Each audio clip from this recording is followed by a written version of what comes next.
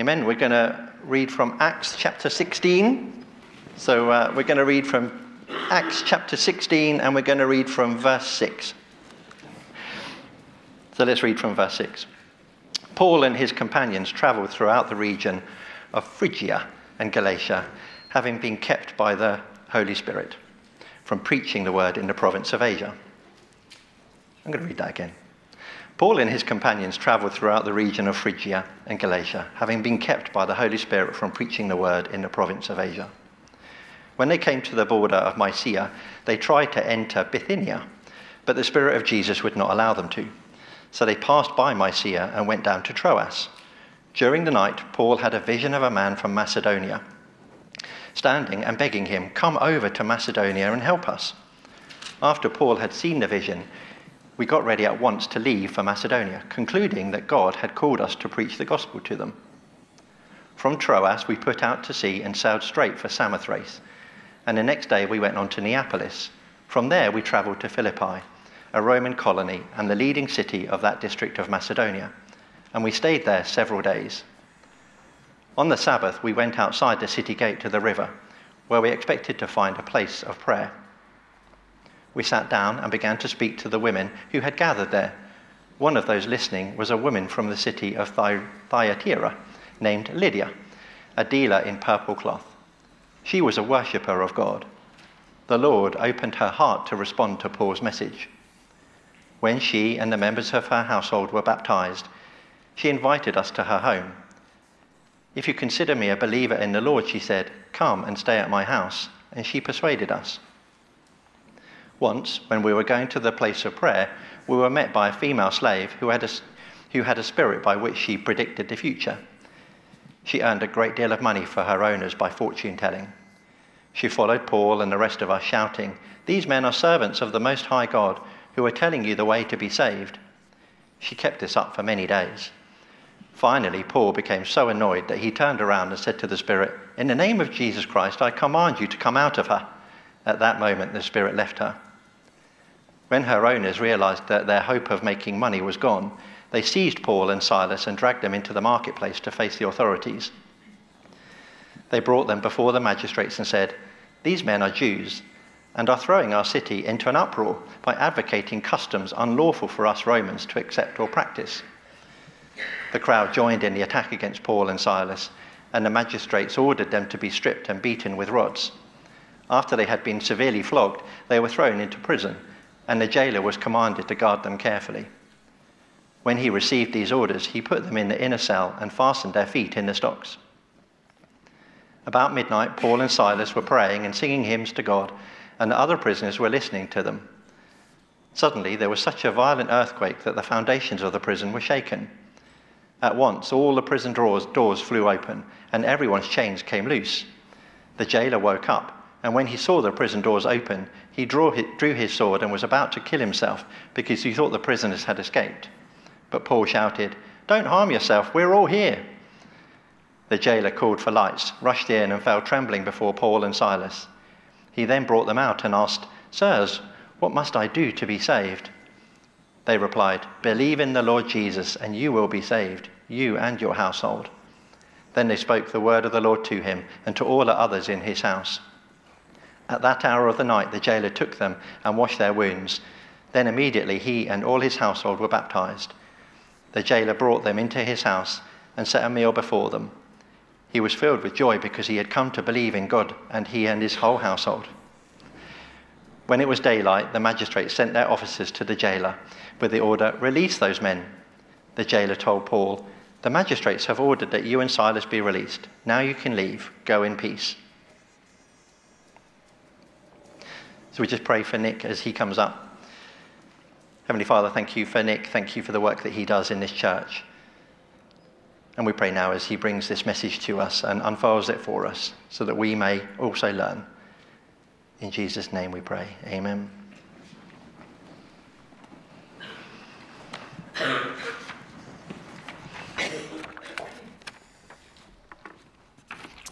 Thanks, Mark. If you want sermon notes to help you concentrate, they're around about on the windowsills down the front.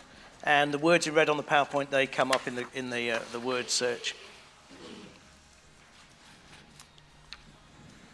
What must I do to be saved?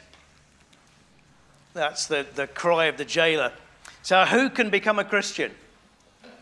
Why might somebody become a Christian? How does someone become a Christian? And in Acts 16, we see three very different people in very different circumstances become believers in Christ. So we've been dropping into the story of Acts every time it mentions prayer, and it's brought us here to Acts 16. And this is often called Paul's second missionary journey, though actually it starts out with a plan to tour the churches that he's been to before and to strengthen them, just to go and see how they're doing and bring them some encouragement. And you can find the details of that if you want by turning back a page into the end of Acts 15. But a thing that's different from when we last dropped into Acts 13, is the personnel. On the first journey, Paul went with Barnabas, and they took along this guy who was John, also called Mark. So I'm going to call him John Mark with them. But he had deserted them along the way in the first journey. And so the second time round, Paul doesn't want to take him again. And Barnabas absolutely wants to take him. And they have a big argument about it. They have a strong disagreement, such that they go their separate ways. So Barnabas and John Mark, they head off to Cyprus. And Paul takes Silas instead and heads north through Syria into what is now Turkey. And along the way, they recruit a young guy called Timothy as they go back through Lystra. And there you go, there's the map. And you'll notice that when we get to verse 11, Luke starts writing in the first person plural. He starts saying we. So along the way, probably at Troas or thereabouts, Luke has joined them there as well. So Paul from Jerusalem heads up through Antioch. That was the church they originally set out from. And they go to encourage these churches in Derbe. They pick up Timothy in Lystra, and they go on, and we'll talk about in a minute why they go off to Troas. If you want to do Troas over to the left a bit, yeah. And from Troas, that's where they heard the man from Macedonia, and then they go across the sea. And the place where we've read these stories is in Philippi, which is right up just there. It is. There we go, and that's as far as we get for today. Great, thanks. So one of the interesting things about this story is how they got guided. There's the next slide. So when they were in Lystra, which is the middle of what we would call Turkey these days, they could have gone southwest. So that's what they thought of as Asia, which was towards Colossae or Ephesus. But we read that the Holy Spirit would not let them. We don't know what that was. Was it a really strong conviction? The Holy Spirit says, just no. Not this, not now. Or is it a set of circumstances? You know, the road was closed, or something as trivial as that. We don't know.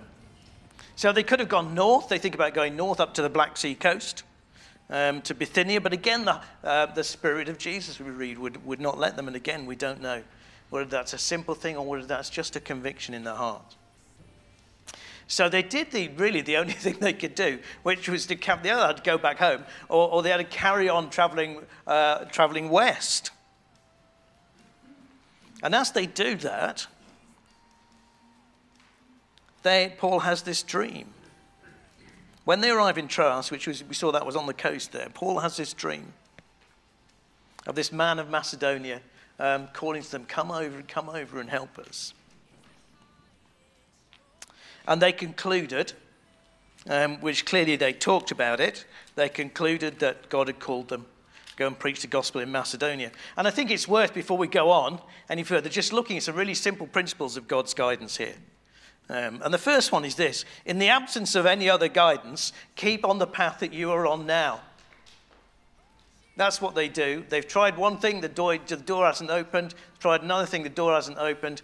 So in the absence of anything else, carry on what you're doing. I think it's really quite an important principle in the Christian life. Some people struggle just to carry on with what God has put in front of them. Stay in the church that you're in. Stick with the job that you have.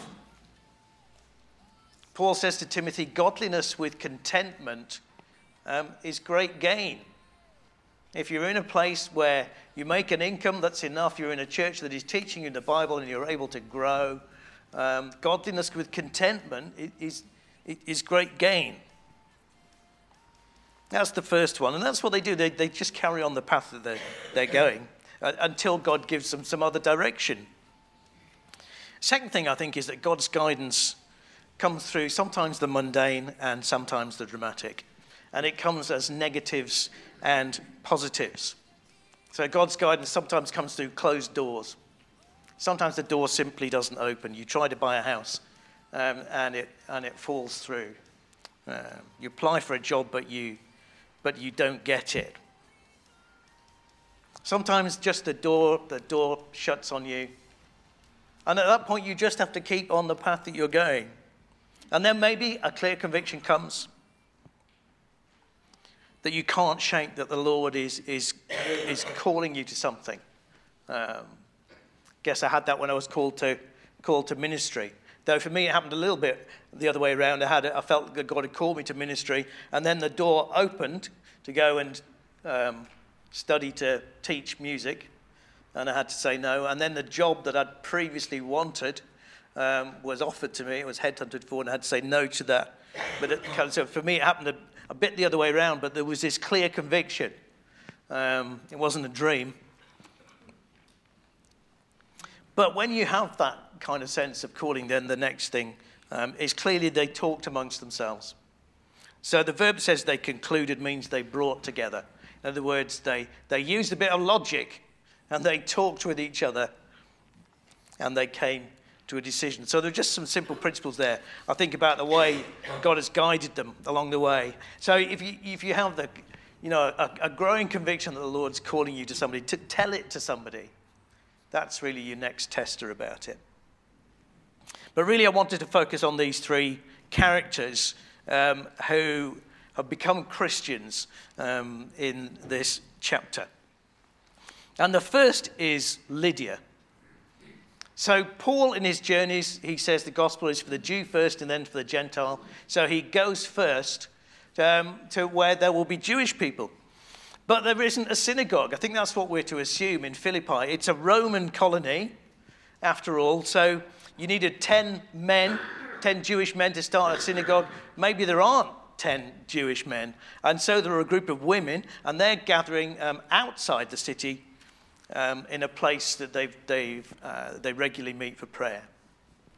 She's a worshipper of God. That's a technical term, and it means that she accepts the Jewish beliefs and the practices, but she's not formally become a Jew.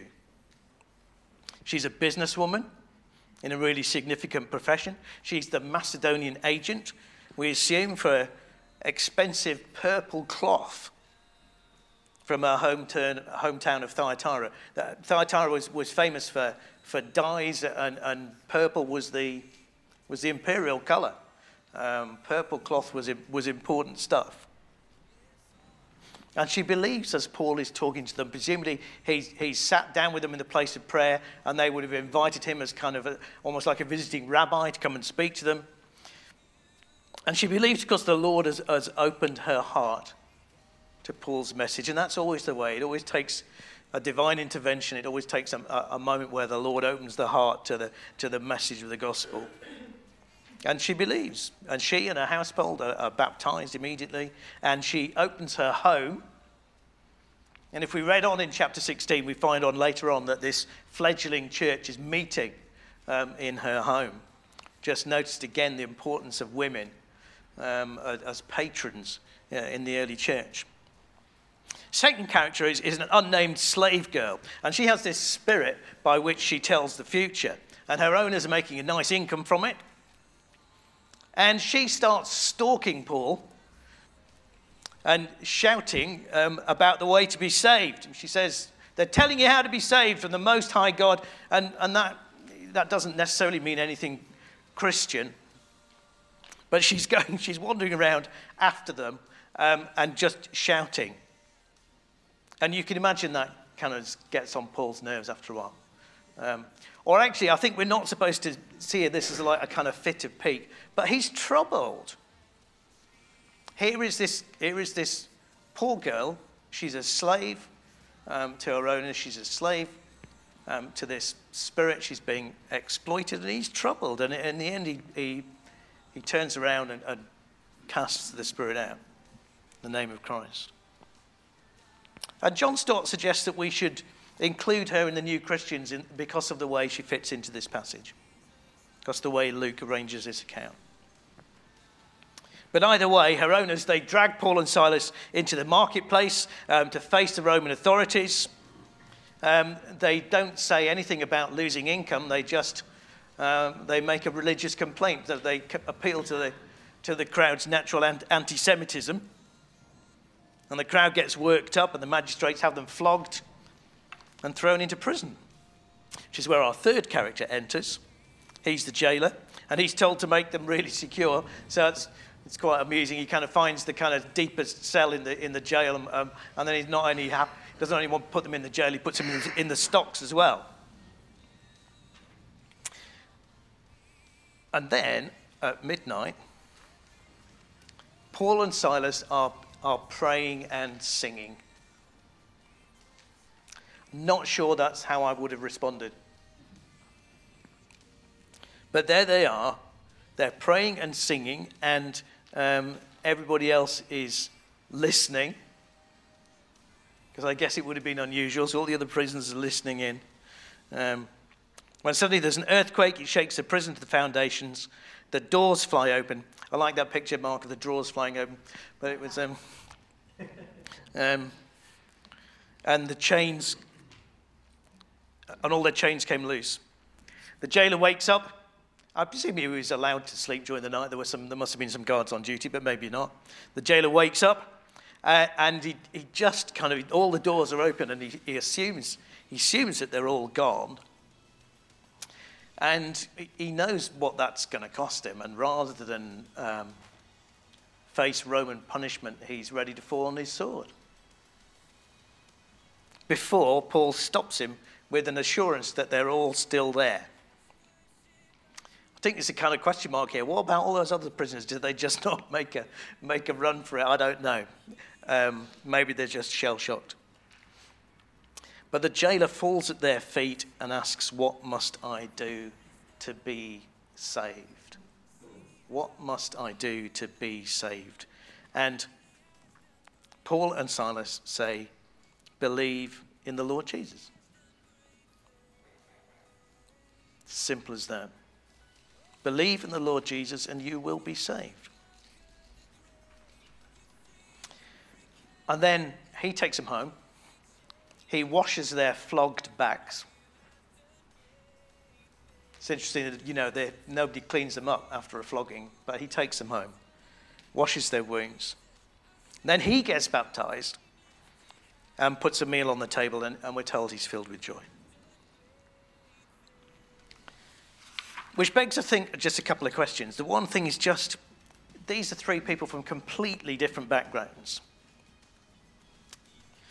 The first one is she's a wealthy businesswoman, as we saw, from what we would call Asia Minor, so from Turkey. She has a house big enough to accommodate 4 visitors, and later on a little church. Then there was a slave girl.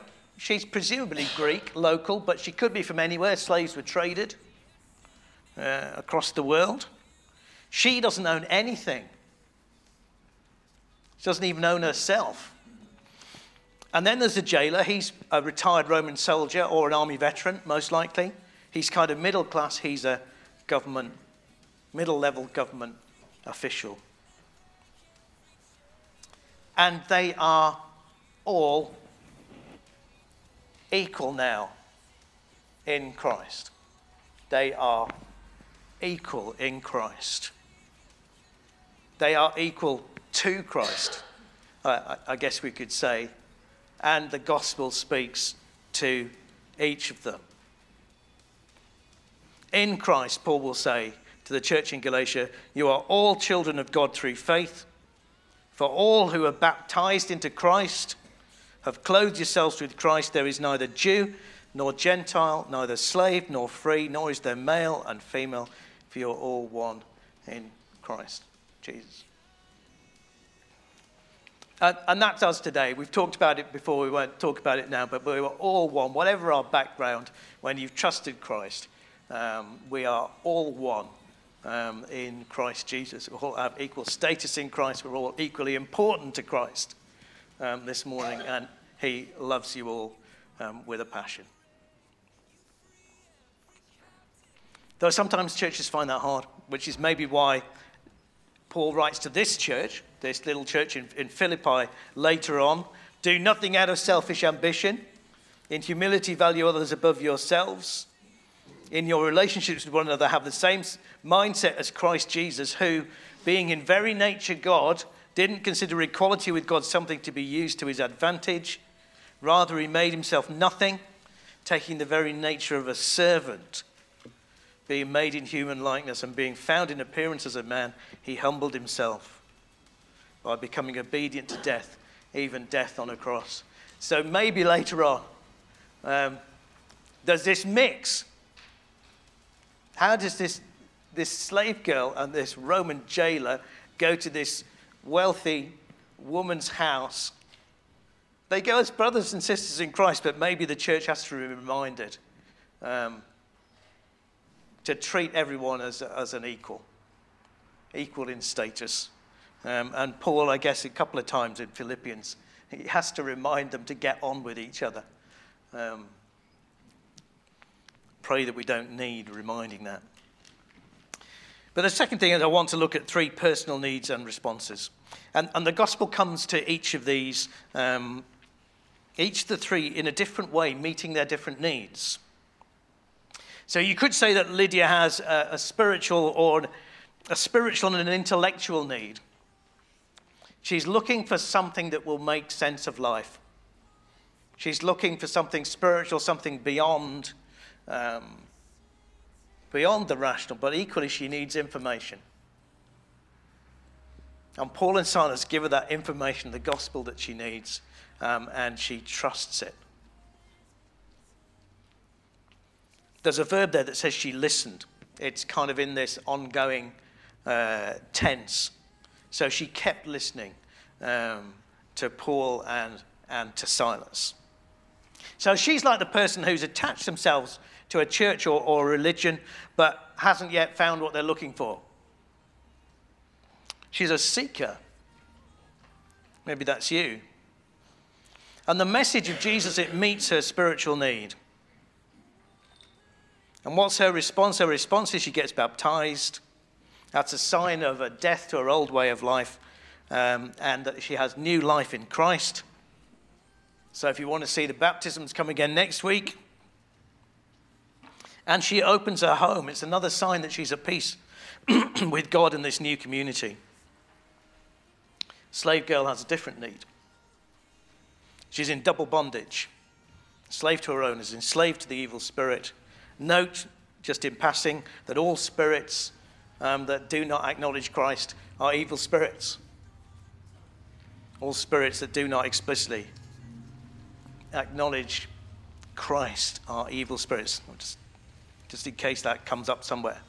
But she follows Paul around, and I wonder whether that's actually all the response she can make in her powerlessness. All she can do is follow them around. It's really sad. So she's at this level of kind of almost like a rough sleeper who's addicted to heroin. And the gospel brings her freedom. Freedom from this oppressing spirit. And then she's no longer alone in the world.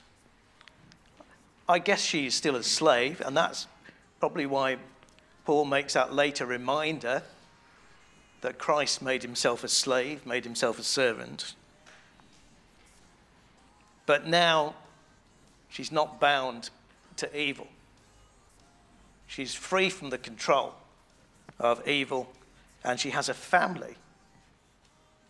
She has brothers and sisters in Christ who she's not known before. And the jailer is different again. He has a life or death moment. And I wonder whether his life flashes before his eyes. I mean, he's very quick to draw his sword, isn't he? But he knows kind of in that moment, whoa, this is it. Everything is over. And then he realizes that he's had an incredibly narrow escape by the grace of God, the grace that's come to him through Paul and Silas. And I think he must realize, I think then, that the earthquake has divine origins. And then he must have some idea that Paul and Silas are preachers, that they are bringing a message, because he comes and falls at their feet and says, what must I do to be saved? The gospel becomes blindingly clear to him as a matter of life or death. The gospel is a matter of life or death. Please don't mistake it for a lifestyle choice or a religious affiliation. It's a matter of life and death. And he responds by getting baptized. He responds by caring for them and by opening his home.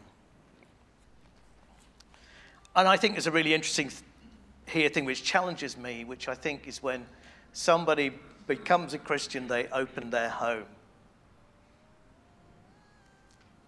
I think you can't miss that. The slave girl, she doesn't have a home, but the other two does. I mean, presumably, I don't know, he's got an apartment on the job, but they open their home. Since COVID, there are times when the home's been in a state where I've been too embarrassed to open it, but we have to somehow get past that as Christians, as people whose homes are open. I think that's just a truth. That hospitality is something that comes out of Christians' response to one another in the family of God. So bottom line is this: Jesus is for everyone. The gospel meets all those different needs. So who are you? Are you a seeker? Or somebody who's looking? What is the meaning to life? Looking for a spirituality? Maybe you're listening, maybe you've been listening for a while. Or do you want to know what's going on? Or are you a powerless person looking for release? I think I was very clear before I became a Christian that I was a powerless person. I was captive. I wanted to be different and I couldn't be. Just captive to my own patterns of behavior in my own heart. Jesus set me free. Or are you someone for whom death has suddenly come close? Death just becomes real because something happens in the family, or it's come close to all of us, hasn't it, as a church through Debbie, that shock of the is a pain to all of us because we're the body of Christ, that her son-in-law died suddenly. The message of Jesus is for everyone, and it comes and it meets all those needs. What's the message? Believe in the Lord Jesus and you will be saved. That's what Paul and Silas say to the jailer, though in the next verse it says that they spoke the word of the Lord to him and to all the others in his house. In other words, they didn't just say that. They said quite a bit more to him. They put a bit more meat on the bones. And the message is this: there is a God. There is a God who is creator. There is a God, and he is Father, Son, and Holy Spirit. He is three persons and yet one being. And God the Son became a person, a human being, in Jesus Christ of Nazareth. Jesus is God the Son incarnate. He lived a perfect life before God, and he's the only person to do so. And he sets the standard, which is to love God with all your heart, all your soul, all your mind, all your strength, and to love your neighbor as yourself. And on that standard, we have all failed miserably. And we incur God's anger. And knowing that, and knowing that we're bound to that, and knowing that we can't change that, Jesus dies on a Roman cross. And by doing so, he takes the punishment that you and I should receive from God.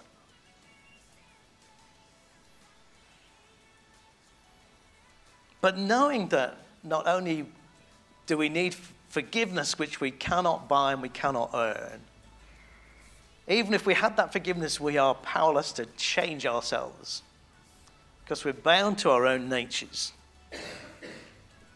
The Father is prepared not only to credit Jesus' righteousness to you so that you are forever right with him, he will also send you his Holy Spirit. Give you the power to be different, to set you free from old habits, old patterns, and an old way of life. And start in practice to look a little bit more like Jesus day by day. That is a gift, and it is here for you this morning. And you just take it on trust. You just say, Lord, I want that. Please give me that. And you just take it on trust. It is a free gift, but it's a free gift with implications because you cannot take the gift without making Christ Lord. So it will have an impact on the rest of your life. But you will receive forgiveness and you will receive God's Holy Spirit.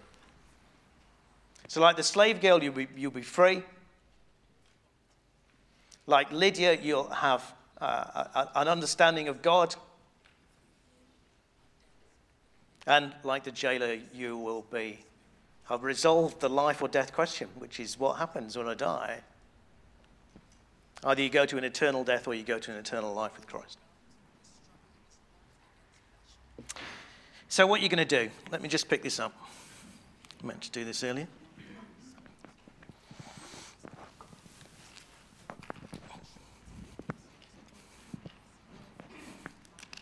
I want to give you a chance.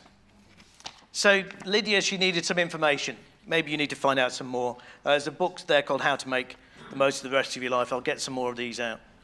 It's called Knowing God Personally. It's just a little summary. Or maybe ask for prayer. Maybe you just feel you're kind of so powerless that you just can't get the way forward. Well, then ask for prayer. Or maybe you're at that point where you just see this is a life or death issue that you've not actually done anything about, and you're ready to fall at the Lord's feet and ask him to save you. Well, then come and do that with somebody this morning. So we're going to pray.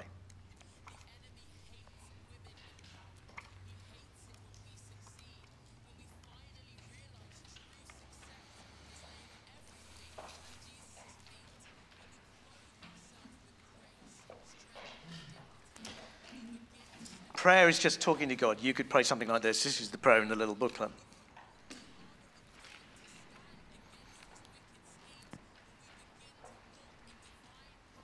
And I'm going to pray it, and if you want to pray, you can too.